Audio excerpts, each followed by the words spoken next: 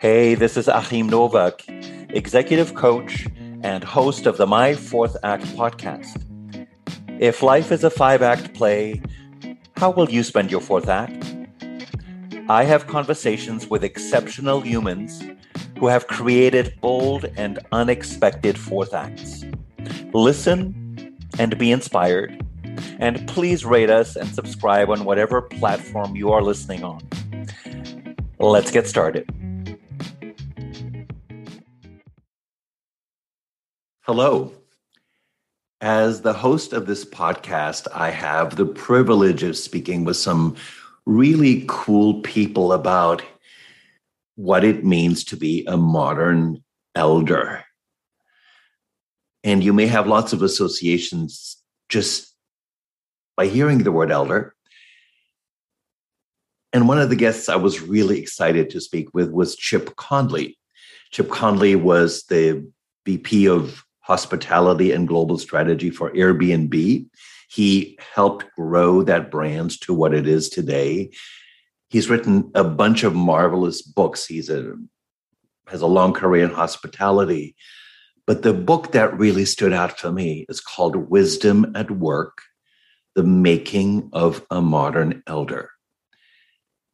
So Chip has really played around with the meaning of what it is to be a modern elder. He founded an organization called the Modern Elder Academy.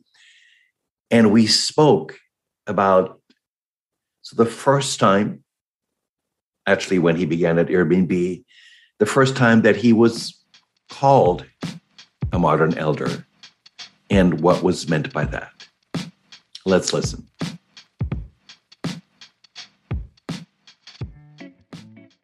So Brian calls me and says, Chip, how would you like to democratize hospitality? Democratize hospitality? That's interesting. And then he starts telling me about Airbnb. Now, this was 8.5 years ago. I'd never used it, didn't know much about it. Like many hoteliers, I thought it was just sort of this millennial thing that would never go anywhere. Right. But their headquarters was 12 blocks from my home.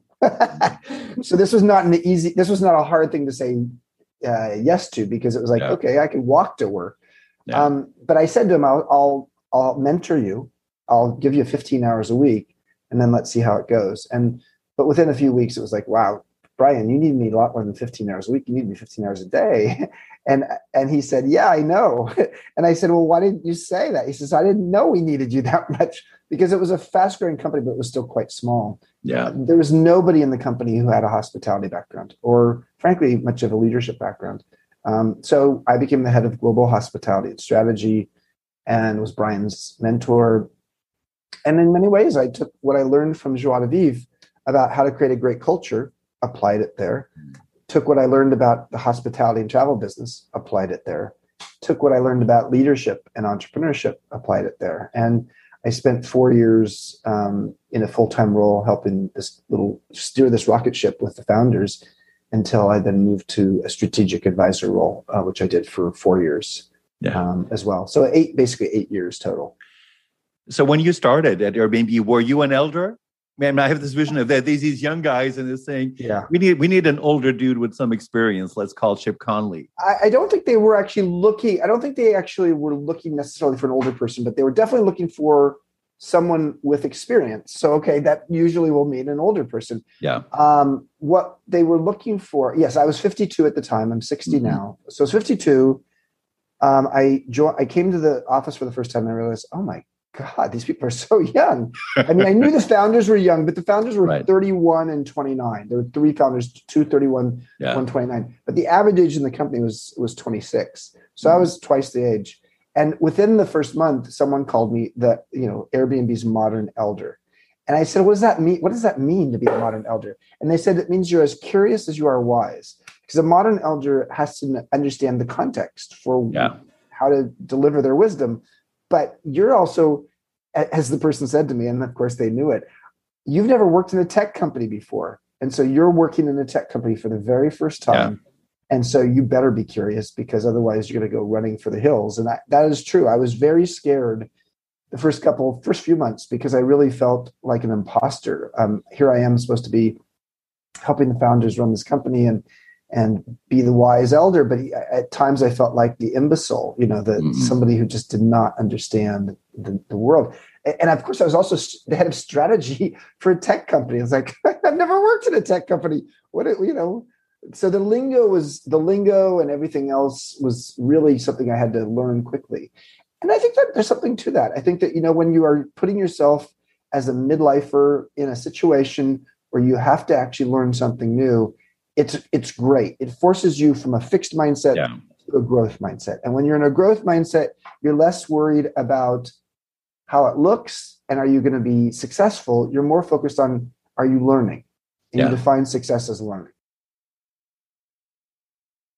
I spoke with award-winning journalist Stephen Petro last June, right after his book, Stupid Things I Won't Do When I Get Old, was published.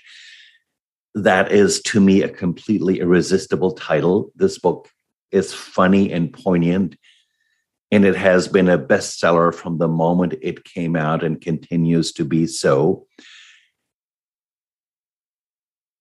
Stephen Petro also gave a wonderful 2019 TED Talk called 3 Ways to Practice Civility, which has been viewed nearly 2 million times and translated into 16 languages all over the world. As Stephen and I spoke about getting older and things we don't want to do, we got into a marvelous conversation around dating as we age, dating on dating apps, and whether or not it behooves us to state our actual age. And Stephen engaged in a little experiment around claiming your actual age when you're dating. Let's listen. I got divorced from my husband about 3 years ago now. We'd been together for 14, and there had been websites, and I think Match.com had existed prior to our getting together. But this whole world of apps was something that was brand new. So 3-4 years ago, so I was actually 59. Yeah. Who would ever believe somebody was actually 59? They're lying if they say that. So I was pushing it down a little bit, and then it felt uncomfortable. And then when I would meet people, they would say, so are you really whatever age I had said? I said, well, no, I'm actually 59. It became awkward and became like, well, that's the first topic of conversation, and that's a problem. So I did an experiment. I was on 3 different apps, and I became 3 different ages. I was younger, and then I was my real age, and I was something in between. And what I learned was it really didn't matter except to me. If someone who's younger was looking for an older person, a daddy, I was going to qualify whether I was 59 or 62.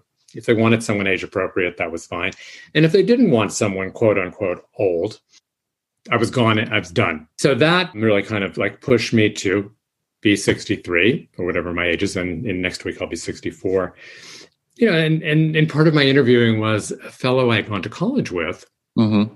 He suddenly appeared on one of these. But he was now 10 years younger than me.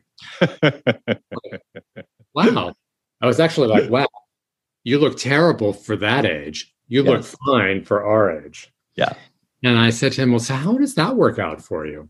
He kind of like paused and everything. He said, well, when I meet people, I always tell them my real age. And then what happens? I said, and he said, well, half of them get up and leave, but half of them stay. That was his strategy. Last I looked, he was still single. I'm still single too. So I honesty may only go so far, and need a little bit of magic too. Marge Schiller is a luminary and thought leader in a wonderful field of communication called appreciative inquiry. She's written several books. She is a lifelong learner. She is a teacher. She's a mentor. She's an activist. And she is opinionated and curious about life. Marge is also the oldest guest I've had on the My Fourth Act podcast. Marge is 83. And we were talking about, well, what's the difference of the fourth act? And am I in my fourth act, or perhaps I'm in my fifth act? And what are some things I'm investigating or learning in my fifth act? Here's my chat with Marge Schiller. Now, this is called the My Fourth Act podcast. And you are the oldest guest I've had on the podcast so far, Marge Schiller. And I love talking with you because when I met you, you were 76 and in my mind in your fourth act. And you asked me this provocative question, well, when does the fourth act end? And when are we in our fifth act? And I want to throw it back at you. Like, how do you make sense of that for yourself? Well, first of all, because I know you are steeped in theater and I am a lover of theater, I thought about it not as a fifth act, but as a coda, as something that brings things together at the end. Mm-hmm. And because it is my nature, I deconstructed the word CODA. Mm-hmm. And this is a refresh of some of the things I've said before, but it's really where I want to leave the conversation because this is important to me. Anything that I think about, there's a caveat. Right now, there is a wonderful opportunity that I would love to take advantage of. And I can't do it right now because my husband needs too much care. Yeah. And so there's a caveat. What is it's sort of like when you go and look at the cherries in the supermarket, and when they're $7.95 a pound, you say, I don't like cherries that much, but at $4.95 or $3.95, I want those cherries. So what's the cost? The second, so that's the C. Then O is opportunities, and they look different now. Mm-hmm.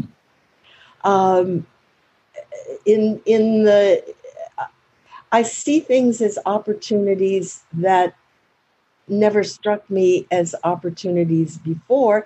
And then I see opportunities that I would have been ecstatic about in my fourth act that I'm no longer, I don't see them as opportunities. Yeah. I see them as opportunities to lay aside. That doesn't mean I don't want to be a player. Yeah. But it means that the nature of the opportunity has changed. Because if D is discerning, everything now is about what's in the background and what's in the foreground. Mm-hmm. My big learning is who said the body was going to be in charge? who said that? Who made that one up? I always thought my head was in charge, and then I understood my heart. But not only is the body in charge, it turns out the body is very smart. Mm-hmm. The body is very, very smart. And I did not understand that the body was very smart.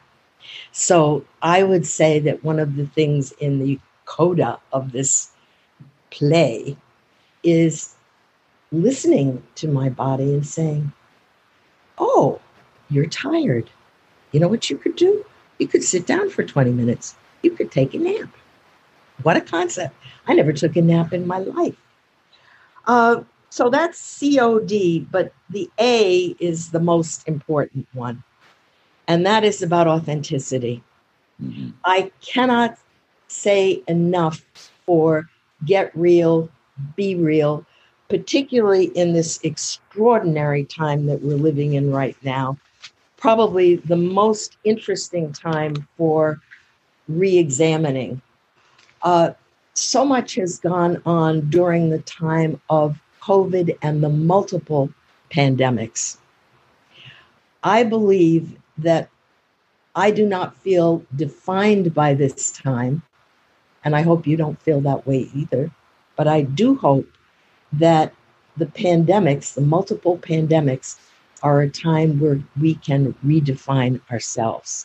So in the coda, you're playing Let's Redefine. I cherish so many of the pearls of wisdom that Marge just shared with me and us. I love the word discernment. And I also really appreciate the way Marge invites us to look at opportunities in a new and fresh way and allow our understanding of opportunities to evolve and change.